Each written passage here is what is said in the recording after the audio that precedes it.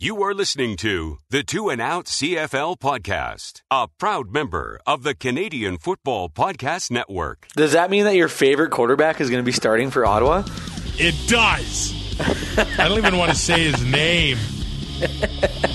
Grab some poutine and a double-double. It's time for the Two and Out CFL podcast. Every week, John Fraser. I'm actually part Canadian, no doute about it. Who wants to draft me? Love me a rouge. And Travis Kura. Man, if they go with Sunseri over Brett Smith, then nothing has changed in Saskatchewan. We'll deliver news and fantasy analysis from the Canadian Football League.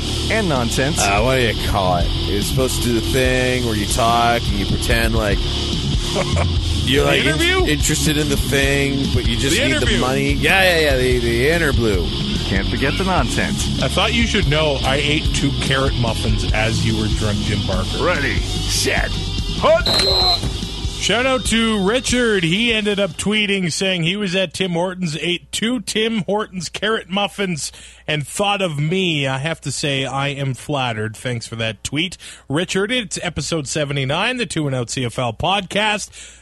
Brazilian Tie, Travis Kura. I promise I will get a new intro. Hey, maybe one of our awesome listeners wants to produce a new intro for Two and Out. I do want to apologize for not being here last week. There was a tragedy in the family. I literally found out 10 minutes before we were going to record last week. I had to take care of some family stuff, and things are getting better.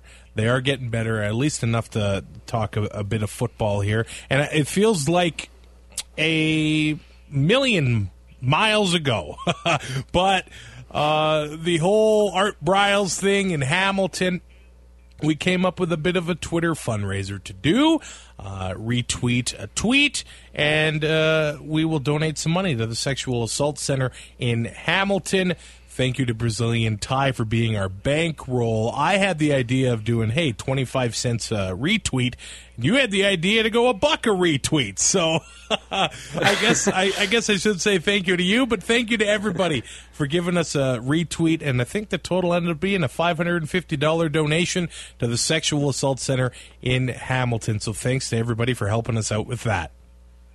Yeah, that escalated in a hurry, and then we decided to run it for the rest of Labor Day weekend there, and it gained some steam, and we were able to make a sizable donation to the Sexual Assault Center there. So, just one of those things where we thought we had to step up and do something in light of what went on there, and ended up being $550. So, sent that away there last week and got the receipt now. So there is proof. We didn't just count the retweets and not do anything with them.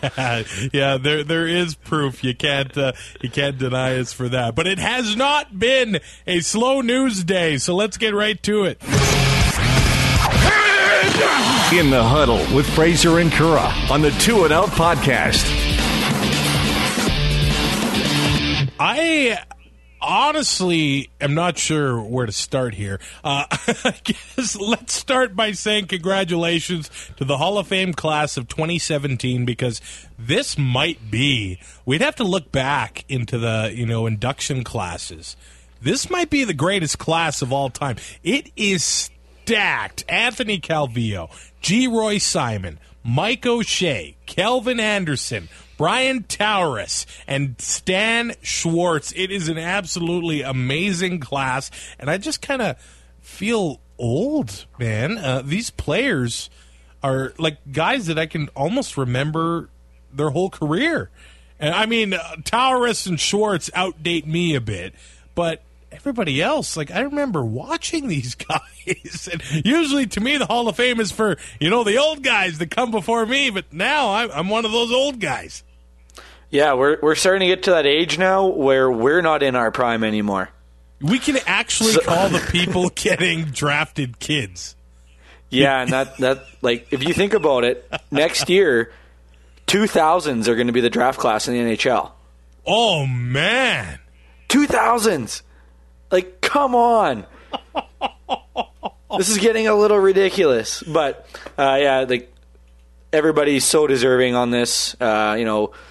Calvillo, Simon O'Shea, grew up watching those guys. Those are household names in the CFL. especially, and even now with Calvillo still around in Montreal and O'Shea head coach in Winnipeg. So it's really nice to see those guys get the kudos they deserve and get inducted into the Hall of Fame. I guess speaking of Calvillo, he is still in Montreal. I'm not sure if he ended up making the induction ceremony. He kind of said he wasn't going to go with the news in Montreal, and Kavis Reed said, no, you're going. This is the Hall of Fame, man. You only have to go to Hamilton, so, go get it done. I'm not sure if he did go, but the coaching changes in Montreal, man, I assume the CFL wanted a quiet news day so they could announce their player safety initiatives here. They didn't get one. We wake up and find out that the Owls fire their head coach, Jacques Chapdelaine, and defensive coordinator Noel Thorpe. That one really surprised me. Also surprising is the timing of it. You're not on a bye week. You're on a Wednesday morning. You only got a couple days to get ready for the game, and it's the third year in a row where the Alouettes have made a mid-season coaching change. Yeah, we make fun of Hamilton, or have been for this whole year, saying they're a dumpster fire, and then you look at Montreal, and it's like, what is going on there? It's bad timing in my opinion. Kavis Reed got the job there in the offseason, and Thorpe and Chapdelaine weren't his guys. They're not the guys that he brought in, so now he has a chance to bring his own guys. But at the same time, you're in a playoff spot. I know you're 3-8, but it just makes no sense. This isn't gonna help your team with anything, in my opinion. You're bringing in a new guy, and it's going to be a new dynamic, and there's something to be said for consistency in football, and they have not been consistent the last few years, whether it's on the field or in the front office, so this is just adding to it. Now, judging by Nick Lewis's tweet, I don't know if you caught it, and I quote, "If you thought my book was going to be interesting before, just wait. I'm in full support of Kavis, Patrick, Bob, and Andrew Wettenhall. #BirdLife." There was word that Chapdelaine was, at odds with Kavis Reed basically since training camp, and they have not gotten along at all. But, judging by Lewis, it looks like the players weren't a fan of Chapdelaine either. Well, in Saskatchewan, when he was the offensive coordinator, it was so inconsistent, especially with the running game. You'd have Jerome Messam get 15 to 20 carries one week and 4 the next week, and then go back to him for a week and then not go back to him for 2 weeks. And as a player, that just doesn't work for you. You can't get in a groove. You can't get a good feeling for the game. And I don't know if that's the same thing that's going on in Montreal, and I don't know. I don't want to think it's a problem, but maybe the fact that he's bilingual. It's nice to have that in Montreal, as you can see with the hockey team. It's not a prerequisite to be bilingual, but it's nice to have a French-speaking coach.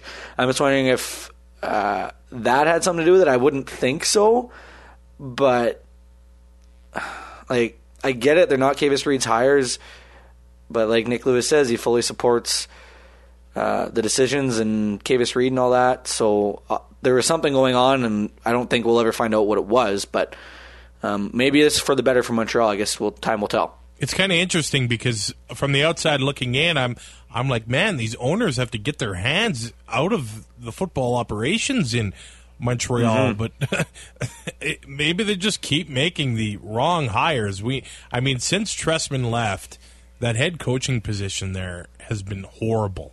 There's no other way to describe it. I actually thought when they had Tom Higgins that he was probably the best of the options so far, but they end up getting rid of him too.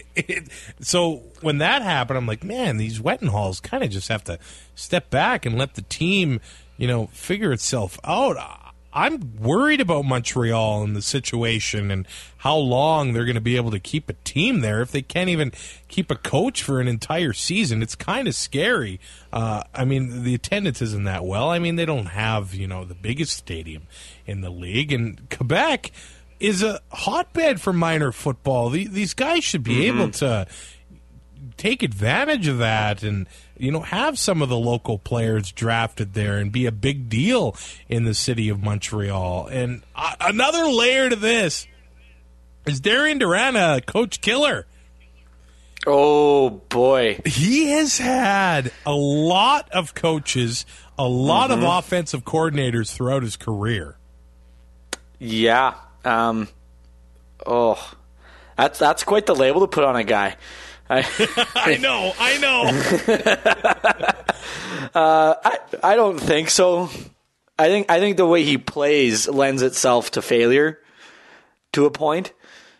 He's a gunslinger, likes to throw the ball a lot, and that can get you into trouble. And if you start losing football games, the coach is gonna be the scapegoat when it comes down to it. So I don't think it's a relationship thing. I think it's more just the way he plays kind of leads into that as a coach killer, quote unquote.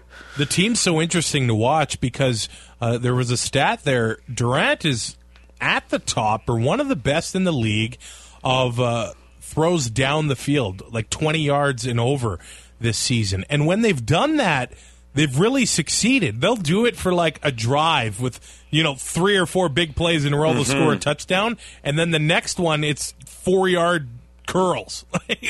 I don't understand their offense. Like 1 minute they're pushing it down the field, and they got big play receivers in Cunningham and Jackson, and Lewis can be your underneath guy, and they have one of the best running backs in the league in Tyrell Sutton, but they haven't been able to make it work this season. So coming up right now, Anthony Calvillo, I guess, is the OC. He's going to be calling the plays on offense. And Greg Quick will be calling the plays on defense.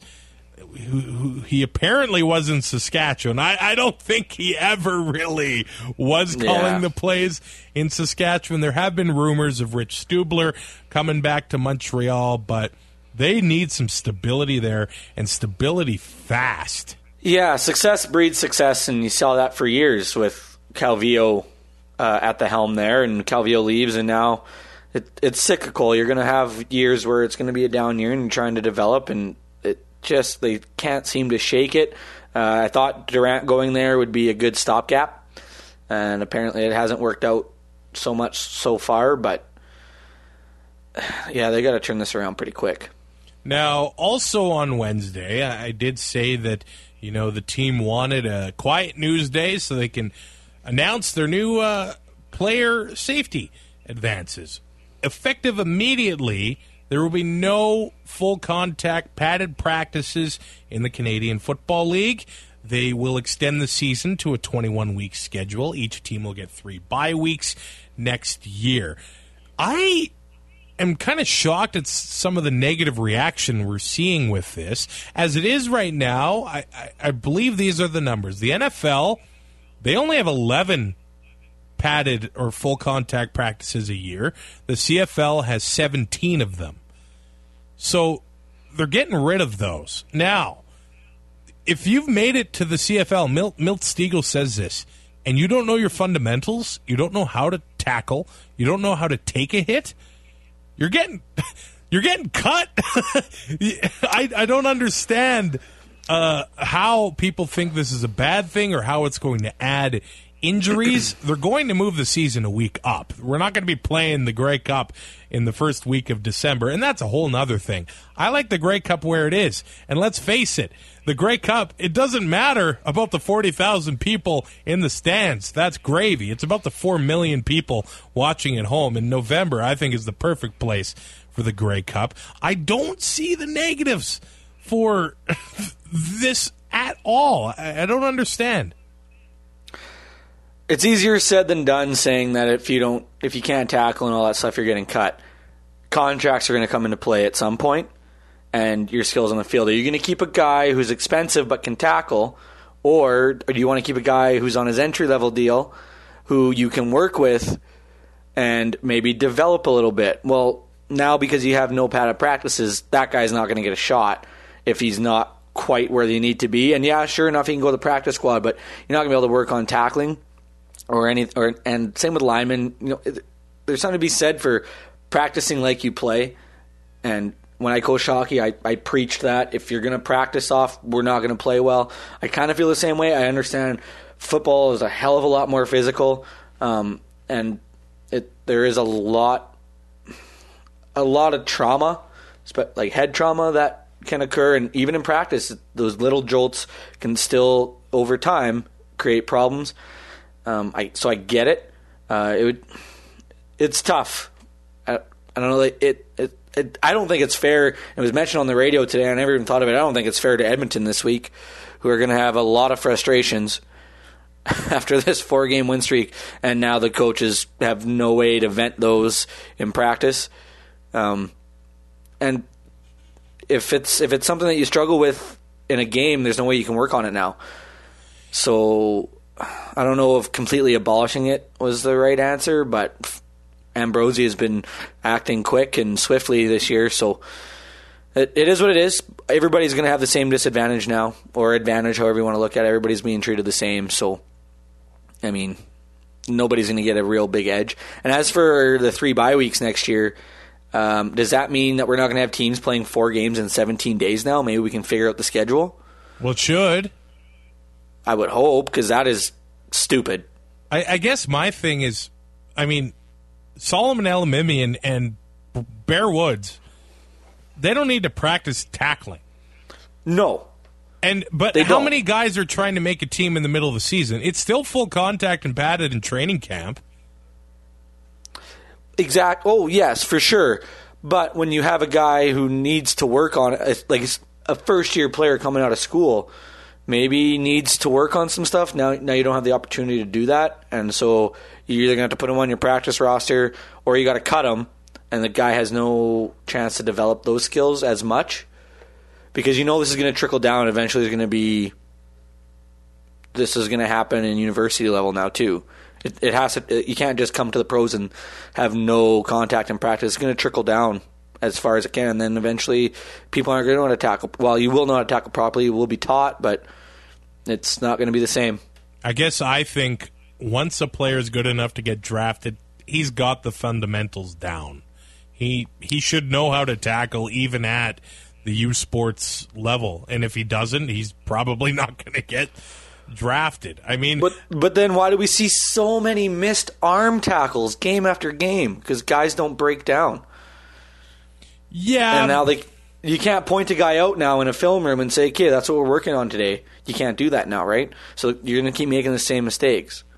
I think that's something that is more mental than physical. Like if a 265-pound Jerome Messham's running at you, yeah, you have to get in his way and hit him with your don't. body. I'd get out of the way. But guys, they'll try to tackle with their arms. I don't think that's a fundamental issue. I think it's a mental issue. Like, guys, come on here. And I have heard Don Matthews hated. He almost didn't make his guys practice in full contact. And he won some Grey Cups. Correct me if I'm wrong. He won a couple. He won, 1 or 2 Grey Cups. And for the most part, I guess the teams after Labor Day, they're beat up as it is, and they don't really practice with contact anyway. So I think it's a good move for the league, and I guess we'll see starting the rest of the year. I think at this point it will be fine. I think we'll see the effects in the next couple years here and there, how much this makes on the league. And 4 games in 17 days, we can say goodbye to that. That's happened twice this year. Yeah. You can't play 4 games in 17 days. You can't. Well, that's like those guys, they aren't doing contact in practice anyway. I mean, no, you can't. They're just having the ice bath, getting ready for the next game. Yeah, you're just doing walkthroughs at that point because you can't really practice much because you're going to wear yourself out. So, because I guess pro football, it's like a car crash, and I think they need as much rest as they can. I think it's going to make them fresher on game day, and if they miss tackles, hey, that makes more offense and more points, right? Yeah, that is true. That is true. Johnny Football. He's activated his 10-day clause with the Tiger Cats. Originally, we thought this means that they were going to have to sign, trade, or release him. Basically, it only means that the Ticats have 10 days to offer him a minimum contract, and if they do that, they have his rights for another year. I think that he is going to be signing with Hamilton. I don't see him on the field this year unless the Ticats trade Collaros, which now with this news I think might happen sooner than later. First things first, I think it's stupid that all you have to do is offer him a minimum contract to keep his rights for another year. Yeah, I agree. It should be you either get him signed or you have to trade his rights or you outright release him off your nag list. Because now, just offer him the minimum. We don't care if he signs it or not. We'll keep his rights for another year, and next year we'll look at it again. So there's really no pressure on the Ticats here. They have 10 days to decide if they really want to sign him or not. Or even, all they have to do is offer him a contract. Will he sign it? Who knows? Does he want to play football that bad? We don't really know that yet. But can you really trade Collaros? Well, it's tougher to trade the contract than the man. Well, that's what I mean. Like, yeah. That's a big nut to get rid of. Right now, Masoli, like they're 2-0 with him, so I don't see why they'd go back to Collaros unless they're trying to showcase him. And hopefully somebody... The only people who need a quarterback are in the East right now. Maybe Saskatchewan takes a look, but I think they offer him a contract, but I don't think Manziel signs because I don't think he thinks that I think he thinks that he's not going to get a shot at a starting job in Hamilton. The way things are going right now. If he signs in the CFL, he's got to get rid of that money taunt, right? Yeah, but he won't. Yeah, making $53K a year. That's the minimum contract, by the way. I don't know if he's going to sign that. I mean, you make good money if you're a starting quarterback in the CFL. I'd love to make that money, but it's not the same as that NFL signing bonus he got a few years ago.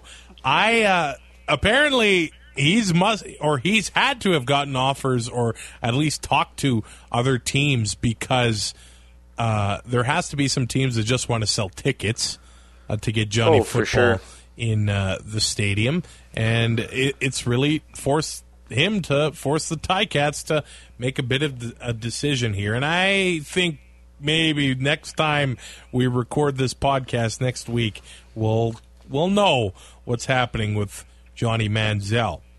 I got one question about that though. Would the league want to meet with him before he signed? I don't know. Because of the issues that he's had, like we just went through the Art Briles thing 3 weeks ago now. Sorry, and this guy with substance abuse issues has been in rehab. Maybe I don't think they'd have a problem with Hamilton signing him. I think they'd want to have a sit down and just see where he's at before they said, okay, we're okay with this. I wonder if that's kind of already happened. That's what I'm wondering too. Because it seems like we're pretty far in that process. Yeah. I'm just like, because if I'm Randy Ambrosie, I would have done that for sure. Yeah. Because if this guy's going to be in your league, he's going to be a really big name. And, if he's going to end up going back down that same path, it's going to be a bad look. I wonder if Montreal, Toronto, BC, and Saskatchewan have all talked to him. Those are kind of the teams that I'm thinking of for on the field and off the field reasons for those teams. Now, that's the big news. I guess we can just hammer through some things here. Kevin Glenn is day-to-day. Maybe by the time you listen to this, either the Riders have already played the Tiger Cats or we know what's going to happen. He's listed as a starter on the depth chart, but Brandon Bridge took all the first-team reps in Wednesday's practice. I could see this going either way. We did a poll on Twitter, and nothing was decided. It was kind of like a 50-50 kind of thing. I seem to think that it's just Jones playing a bit of mind games. Of course, he's not going to tip the cap as to who his starting quarterback's going to be. I think it's Brandon Bridge. Who do you think is the quarterback for the Riders this week? I want it to be Kevin Glenn, but last time when I checked just before we recorded, it was at game time decision now. Yeah, so, I don't like game time decisions. Yeah, I'm thinking Bridge. I want it to be Glenn. Thinking Bridge. If he struggles, Vernon Adams is right there. Guy's never lost as a starter. I know he's only had 3 starts, but he's never lost as a starter, so he's got that going for him. And yeah, like you said, though, Chris Jones not wanting to tip his hand, just leaving Glenn as day-to-day, not saying who will be starting for sure. Belichick does this every week with Tom Brady in the NFL. Tom Brady is questionable every week. And we know Chris he's going to play. Yeah, you know he's going to play. Maybe this is just giving Glenn some time off. He got a little banged up there last week, so maybe rest is all he needs, and he'll be good to go come game day. Travis Lulay is out for the year after a season-ending knee injury. I listened to him on the BC Lions Den podcast a few weeks ago. Just an amazing guy. It was their episode 100, and it seems like you asked him one question and he talked to you for 5 minutes. He's one of the good guys in the league. And you should listen to their episode, one of our Canadian Football Podcast Network brethren this week, because Ryan Phillips was signed as a scout in BC, and they were able to have him on the podcast. It's sad. I don't know what the future is for Travis Lulay. I'd love him to stay involved with this league, though, and maybe get on as a coach if he is in fact done, because he might lose next season as well with this injury. ACLs are a year, right? Yeah. So you're looking Labor Day next year if he's 100%. Yeah, and so, no camp or anything like that. So. Yeah, he won't. Yeah. I still think they re-sign him. Maybe not but get him on the sidelines. He has a really good relationship with Jonathan Jennings, as we've seen the last couple of years. So I think that's huge, especially for Jennings' development. I think having him around would really, really help Jennings, become the quarterback that everybody thinks he can be. So I think that's huge. And maybe it's a little bit of a salary cap magic, like the Tiger Cats are doing with Andy Fantuz. This quote-unquote retires coaches until he's ready to play and then comes back.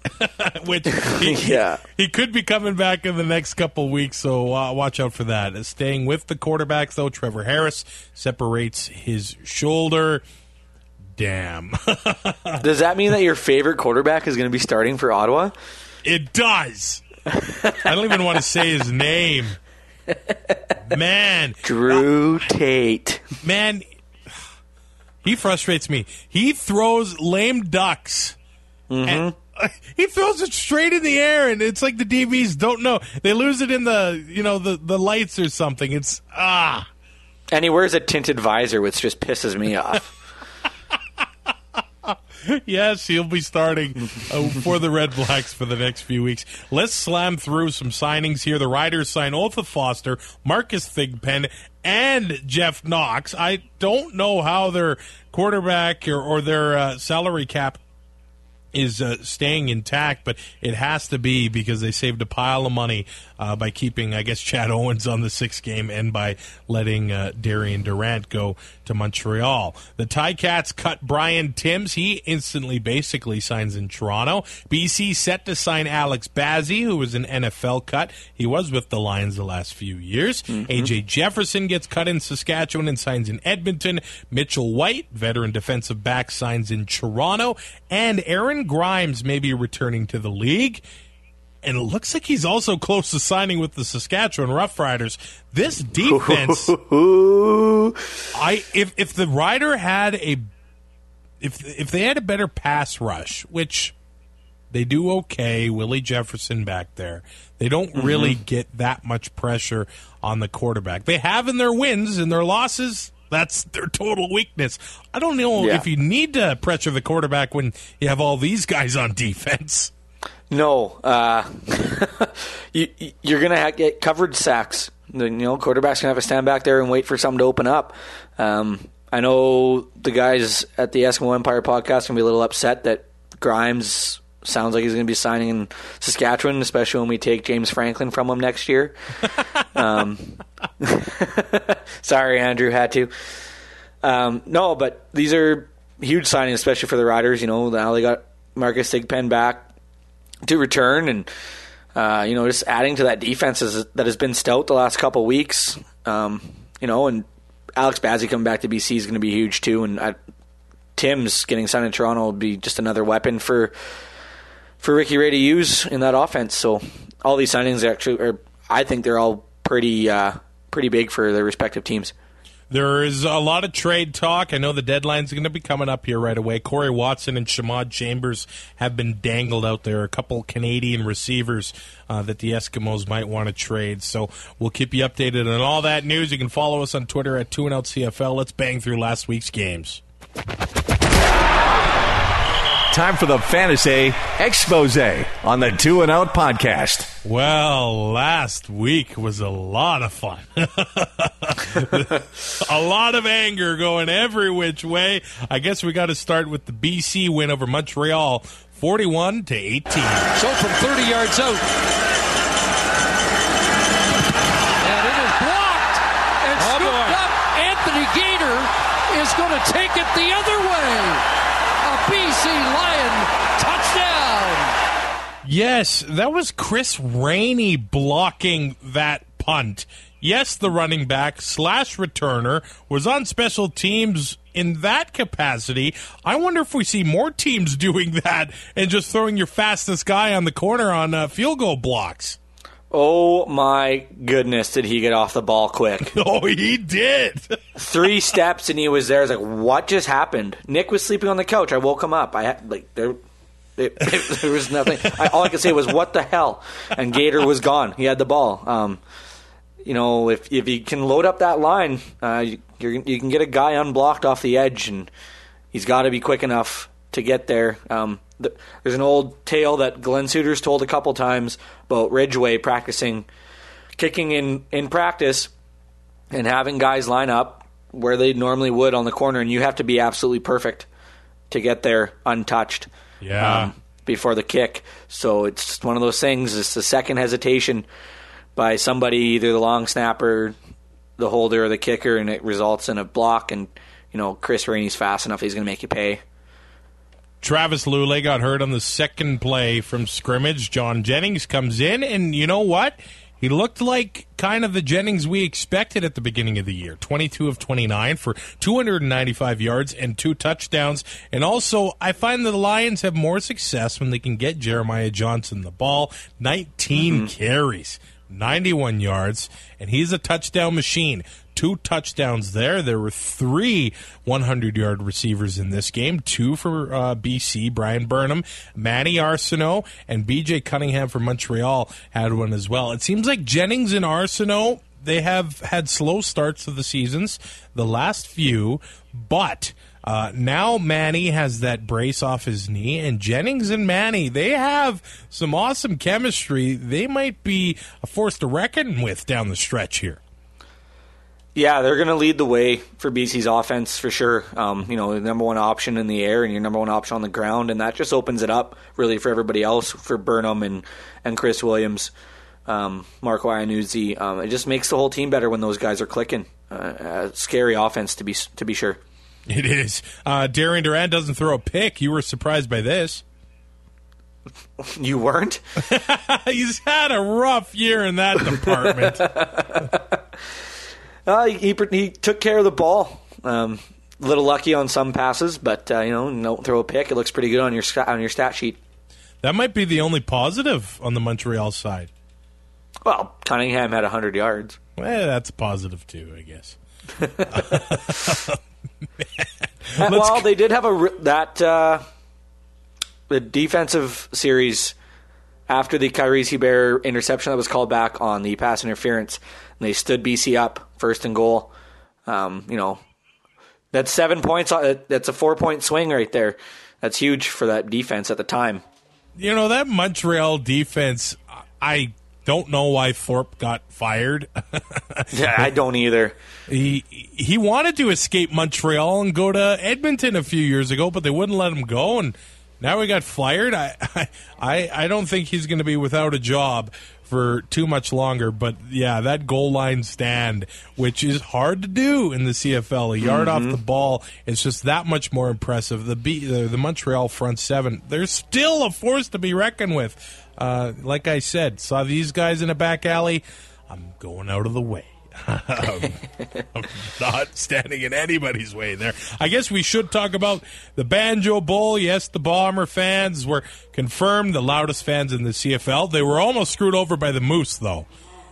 Oh, my goodness. Investors Group Field was not full at kickoff because of the Moose, and apparently New Mosaic Stadium was 11 decibels louder for the team coming out of the tunnels. So I think it's all because of the Moose, but they ended up winning by half a decibel, which, whatever. But they end up beating the Riders by 20, 48-28. Kind of a knuckle punt that bounces up or down to the sidelines at the 15-yard line. Picked up along the run. Look out. Oh, Leggett's off and running. Leggett, one man to beat. And he's gone. Touchdown, Winnipeg. A 97-yard punt return touchdown for Mo Leggett. By the way, give me more CFL triple headers so I can hear more of Gordon Miller and Matt Dunnigan calling games, because, man, that was that was awesome. Sounded like a World Junior game almost. Yeah, except crazy Dunnigan in there. Wow. I mean, Matt Dunnigan, Pierre Maguire, is it really that big of a difference? Get excited, Edmonton! I love me some Pierre. Matt Nichols goes 24 for 37 for 282 yards and 3 touchdowns. You still have written on this prep sheet, game manager. I should angry elk that. That's a no. That's a bad phrase. Didn't throw a pick. He didn't. Didn't throw for 300 yards either. Didn't really take any big risks. He just managed the game. It works. Well, yeah, but it's boring. Well, Andrew Harris has 12 carries for 57 yards, 5 catches for 26 yards. You got the averages here. He needs just under 50 yards rushing for the rest of the year and about 59 yards receiving to go 1,000 on the year. It's definitely doable. The receiving is tough, though. Yeah, but he's so good at catching the football out of the backfield. He is. But these last 2 games against Saskatchewan have really messed with his average per game. They were really able to shut him down more or less for these last 2 weeks, which was huge. It gave Saskatchewan a chance until their third quarter. And yeah, you know what? I said if the Riders win this game or even stay competitive, they're a different team. I know they lost by 3 scores, but they were competitive until the third quarter, and Kevin Glenn ends up getting hurt. He did throw for over 300 yards again. He did have 2 interceptions, too. When you're playing in an environment like that, and you know what? They were competitive for a long time. I think it is a different Rider team we are seeing right now. Now, the clip I played, the Mo Leggett punt return there, what happened? I'm still fooled. Oh, my goodness. They fooled everybody. Everybody. The camera guy looked at Kevin Fogg. The play-by-play guys on the TV were talking about Fogg not being able to field it and how it was going to be a bad punt. The radio guys had no idea where the ball was. It's a college play. That's straight out of NCAA. And Winnipeg pulled it off to perfection. And Mo Leggett had 2 guys to beat on the far side of the field, and he took it back for the score, 97 yards. And yeah, I don't understand. When you're in the huddle, I'm pretty sure your punter tells you which way this ball is going. Yeah. So why are you looking at the returner? Well, you'd think that O'Shea would have pulled out all of the stops by now, But he's got many that we don't know about. He was such a special teams guy when he played. He was unbelievable. I don't know what else he could do other than an onside punt maybe. But that's about all I can think of. Yeah, it's awesome what he can do, and it's definitely fun to watch when what they do works for them. Let's go to Ottawa. The Hamilton Tiger Cats win 26-22 in their second game in a row. Punch it home here. Will they? Looks like they will. Touchdown. C.J. Gable now has a pair, finishing off impressive drives from the Hamilton Tiger Cats. I actually think C.J. Gable can be one of the best backs in the league if he gets the ball. They don't really give him the ball the last few weeks. I think he's seen the ball a bit more here, and it paid off. 2 touchdowns here, and would you look at that? 2 wins. Oh my! It's not rocket science. Gable had 11 carries for 74 yards in this one, and on Labor Day, Gable had himself 6 carries but 43 yards, a touchdown, and he also had 2 catches for 12 yards. Get him the ball at least, I'm going to say, 10 to 15 times a game, because Gable can make it happen. Well, and it doesn't necessarily have to be on the rush. You can use him on screen passes to set up other things as well, too, right? Yeah. But yeah, they've proven these last 2 weeks when he gets touches, like they're able to win a football game because they're not so one-dimensional. When Ken Austin was a head coach, it seemed like it didn't really matter what was going on in the game. They were passing. The running game was non-existent, and now with June Jones, that seems to have changed, and things are looking up in Hamilton right now. I don't know if this is just a fluke these last 2 weeks. I hope it's not. They're only 4 points out of a playoff spot now, and only 5 points out of first place. So, it's not going to take much to turn this around, and maybe it has. I don't know. Last few weeks, Brandon Banks has had himself 9 catches for about 150 yards and a touchdown, and he's not really returning anymore. DeMar Altman has been back there for the Tiger Cats. Maybe he is a nice little cheaper option in CFL fantasy. Yeah, you're going to get those yards. Take them when the value's high right now. You're not going to have to pay a lot. So if you need cheap points, it's one way to go. Now let's go to the game where absolutely everybody was up in arms, mad. Especially Eskimo fans. They're still mad, I think, to this day. Let's go to one of the plays that made them extremely mad. The Stamps do win 25-22. Here's Anthony Parker making a big catch on Calgary's last drive of the game. First down, Mitchell hit as he throws. Jump ball. Parker's got it.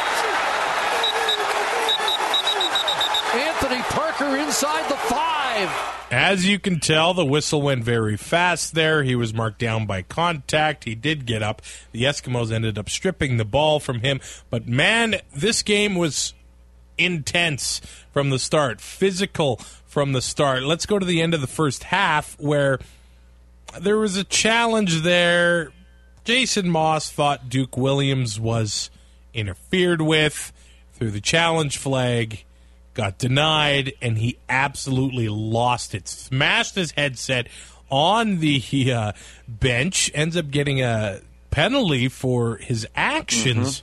Now, what did you think about not only his actions but the call? Because I rewatched the calls last night, and it almost looked to me like Williams could have got flagged for offensive pass interference. Yeah, that was not DPI. It being at Edmonton, I listened to a lot of TSN 1260. They had Bud Steen on, and he was at the game in the press box, and he told everybody in the press box as soon as Moss challenged, he looked at the replay up there.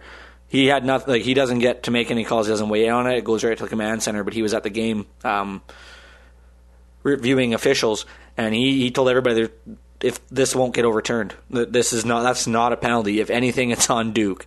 So that just reiterates the fact. And two, Moss losing it like that, it's only halftime. It's not like you're down 20 points going in and you need a spark. You didn't, being like that does not help your team at all. It makes you look childish. And, it's a negative tone on the game. I thought it was an awesome game. Really exciting, but it was, the end of the first half just kind of made it feel like, well, really? We had to watch that on TV because we went down for Westivus with the Eskimo Empire guys, but we're watching it and we see the replays and we even said there's no way that's pass interference. I was surprised that it didn't get turned around and thrown on Duke. It just seemed like a waste of a challenge to me. Well, and you only get one. Why are you challenging it? Why are you challenging a play there? I don't understand that. In the end of the first half, unless it's going to put them up by 14 and you want to keep this thing close going into halftime, then maybe.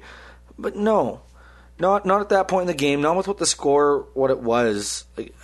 That is a wasted challenge. Whether or not they got it right, even if he gets it right, it's still a waste to me because now you don't have it in the second half when you're going to need it. And so that's one thing with this rule that kind of screws everything up is that you only have one now, so you got to be real careful when you use it. When you use it in the first half, it kind of screws you over for the rest of the game. Riley ends up throwing for 461 yards, an interception and a touchdown. Gets the loss. Bo, 2 picks, an interception, 272 yards. Brandon Zylstra, 10 catches, 12 targets, 187 yards. This is when Darrell Walker comes back. Maybe even more space is opened up for Zylstra with another awesome receiver there in the Eskimo receiving core. Now, there was a play, I think it was the third quarter, where Mike Riley got hammered. Mm-hmm. And the Eskimos are in the red zone. They would have gotten a touchdown if it wasn't for an offside penalty on the Eskimos. I think Duke Williams was offside on a James Franklin touchdown pass. So they would have had a touchdown, and we're not even talking about it if Duke isn't offside on that play. Yeah. But Riley gets smashed. There is no roughing the passer call. And he's pulled out of the game by the injury spotter. Now, I rewatched this last night, and I watched this hit. I watched it again as well. I watched it a good 15 times. Part of me thinks it's a lot more borderline and gray area than what Eskimo fans are thinking it is. To me, it looked like he had the face mask in the chest plate, and it ended up... It wasn't a headshot. Maybe it contacted with, the top of his helmet with Riley's face mask. But on first look, it looks like a headshot. But I'm not sure it's as black and white as some people think. At first look, if you watch it in full speed, it looks like a headshot. You slow it down and you look at the initial point of contact. It's right in the chest. Yeah. It's not the crown of his helmet. When I watched it, on the train on the way or in the parking lot at the train station after the game, all I got was full speed. I'm like, I don't know how you don't make that call. But then slowing it down, looking at it again, hearing Bud Steen on TSN the other afternoon, he explained it perfect. He's like, you did not lead with the crown of the helmet. You can hit face mask to face mask. That's not a penalty. Right.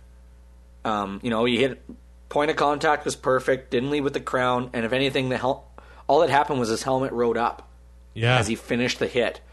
That wasn't why Riley was pulled. He was pulled because his head bounced off the turf. And that's what the concussion spotter saw, according to Bud Steen. But, at full speed, you're not going to see that. They have the chance to look at it, slow it down, and I think I know he said he was fine, but at some point you got to take that. You got to take the decision out of the hand of the player, and make that call for them for the betterment of the game and their health. He was kind of wobbly after it too. But he was coherent though. Talking to the referees after the game, like they said, he was coherent. He knew what was going on. He knew where he was. He asked for the penalty. They asked where the penalty was. They said there wasn't one. And then when he got pulled out of the game, I think that just added fuel to the fire, and it just snowballed from there, as we saw on Twitter. Yeah, I think it's one of those things where if they threw the flag, I don't think Stamps fans would be that mad about it. That's really challengeable, though. Maybe Dave Dickinson throws his challenge flag at that point. Yeah, he totally could, but the fact is Moss wasted his and lost his crap on a stupid play. So he couldn't challenge it. Yeah. I think props to the injury spotter. We saw this happen in the NFL last season. They were supposed to have an injury spotter, but Cam Newton repeatedly took headshot after headshot after headshot, and they just left him in the game. You know why? Because he's a star player, and star players make money. And not only that, but the refs never called a penalty on it. Yeah. So, I mean, I'm fine with Mike Riley coming out of the play. I mean, if Duke Williams is not offside, like I said, it would have been a touchdown from James Franklin, and we're not, complaining about this. Another thing that adds to the fire, if it's, Edmonton versus Toronto, I think there's less complaints. They just want to beat their enemies down the QE2. It adds a lot more fuel to that fire. If you lose to Calgary, you got to hear about it for an entire year. Hey, they do have one more chance at the end of October, but and that gets old really quick. Yeah. So it's amazing how your perspective changes when you slow down, take a breath, and look at it a couple days later. Like me and you getting into heated arguments with one of our friends on Twitter over this game. It seems a little foolish now when you go back and look at the plays that we're talking about and see. I know. Yeah, it's like, those takes were a little hot at the time. Maybe we should have waited 2 days for this discussion after we all had a beer and kind of calmed down. But Marcel Young, too. Oh, yeah. He played like crap. Sorry. Like, where was he going on that play? Yeah, that down by contact is an interesting thing. Okay. Even if he's not down by contact at that point, he gets up, Edmonton claims they stripped the ball. You're telling me if the whistle doesn't go, that Anthony Parker gives up on that play? And, he heard the whistle. He knew that the play was over, so why is he going to fight for the football? That's part of it, too. Don't come back at me and say that Edmonton stripped the ball. They didn't. The play was dead, and Parker knew it. If that play was still going, I guarantee you 4 Eskimos wouldn't have wrapped him up. That's part of it, too. I watched that play a lot, wondering if the Eskimos touched him before he was fully on his feet, or if he was knocked over in the process of the catch, which is another gray area thing. But if you don't have the ball, then it doesn't matter. Yeah, either way the whistle went. You can't argue with the whistle. So I know you said just don't blow the whistle until things are over and then blow it. Well, if he gets up and he scores, that play gets reviewed. And nobody's going to waste a challenge. It's going to take 1 minute, get the call right. Okay, well, he's down at the 6 or the 7 or he wasn't touched at all. But if you don't hear a whistle, you better be playing to the end of it. So if they would have let him walk in, well, I guess that's on you. Quickly, let's go through our CFL fantasy rosters. What's yours looking like right now? Mine is based on Brandon Bridge starting. Ooh. So I feel like I come up with a pretty nice roster here. Brandon Bridge at my quarterback spot. Tyrell Sutton, running back. Jerome Messam, running back. Naaman Roosevelt, receiver. Adarius Bowman, receiver. Martese Jackson for the Argos, a returner there. And the Alouettes on defense because I hate Drew Tate and I want them to shut him down. Now. Well, then you're not going to like my lineup. Oh, damn it. Are you picking Tate? No, I almost thought about picking Drew Willie here just for fun because Jesus. He's $986. Yeah, maybe you get a touchdown. This makes me so happy because nobody else is under 2,500. Except for Drew Willie. Do you know who McLeod Bethel Thompson is? Or Dakota Prukop? Backup quarterbacks in Toronto that cost more than Drew Willie. That just brings so much joy. Like, you might as well just pick him, and maybe Durant gets hurt, he gets pulled in the second half, and you got some points there for $986. Like, that is awesome. What's your lineup? Well, I took Drew Tate, cheap, only $6,000. Perkins and Keenan LaFrance. With Bridge, if Bridge does get the start, I have a feeling that LaFrance is going to get some touches. You're going to want to try to limit the mistakes. And then I also did double up, though, on Roosevelt and Duron Carter. Big play guys, get him the ball. And Brad Snopley, because he's the cheaper version of Greg Ellenson, and wanted to double somebody up with Drew Tate. And then because the Riders are playing the Tiger Cats, and I'm hoping it's all a fluke these last 2 weeks, I took the Saskatchewan defense. All right, I guess some injury fantasy names that you should be looking out for. Trayvon Van got in some work at Eskimos practice this week, so watch their depth chart. I don't know if Van will start over Perkins yet. Maybe he will in the coming weeks here. Kamar Jordan nearing a return in Calgary. Tavares Daniels, he got hurt in the Labor Day rematch as well, and it looks like he could be back sooner rather than later. It's not as bad as they thought it was, so that's good news for the Calgary Stampeders. Let's make our picks for this week. It's everyone's favorite game show. Are you smarter than two overweight Canadian podcasters? Pick the weekly winners in the CFL on Facebook or Twitter at 2 and Out CFL. The Bombers are on bye this week, but it was announced, I guess, before the Banjo Bowl. CFL week will be heading there in 2018. So that is, staying on the prairies for CFL week in the springtime. All right. Riders, Ticats, Friday Night Football. Where are you going, Brazilian Tie? Saskatchewan. Hamilton allows 34 points a game at home. The charade is up. Here is Street Art. What kind of love is this? Kind that keeps me standing in line. What kind of love is this?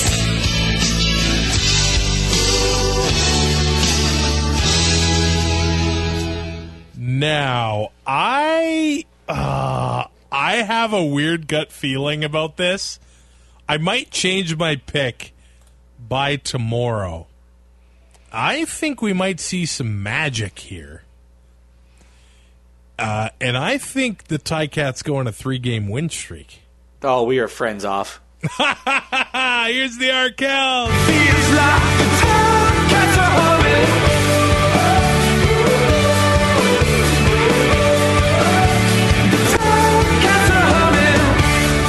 All right, up next, it is Argos and Eskimos in Toronto. Brazilian Tie, where are you going? 5 in a row. Toronto wins. Esks lose again. Wow. Yeah. I really just wanted to hear Prozac. Sucks to be Edmonton, apparently. Sucks to be you. You really think the Argos are going to win? Yeah. Wow. Edmonton averages 30 points against on the road. So that's not good. They're not playing very good football right now. They say you got to hit bottom before you can bounce back, and I think they hit bottom on Labor Day, and I think they're on the way back up, but I still think Toronto is going to take this one. So wow, I'm going with Edmonton. Fight on Eskimos, we're marching right on Eskimos. We're charging down the field for all to see and shouting all to victory. It's on to every game is won. The green and gold is bold, and when we're done, we'll tell the world we're proud of Edmonton and the Edmonton Eskimos. Next, it is the second half of a Saturday doubleheader. The BC Lions are in Calgary to take on Bo and the Stamps. Where are you going?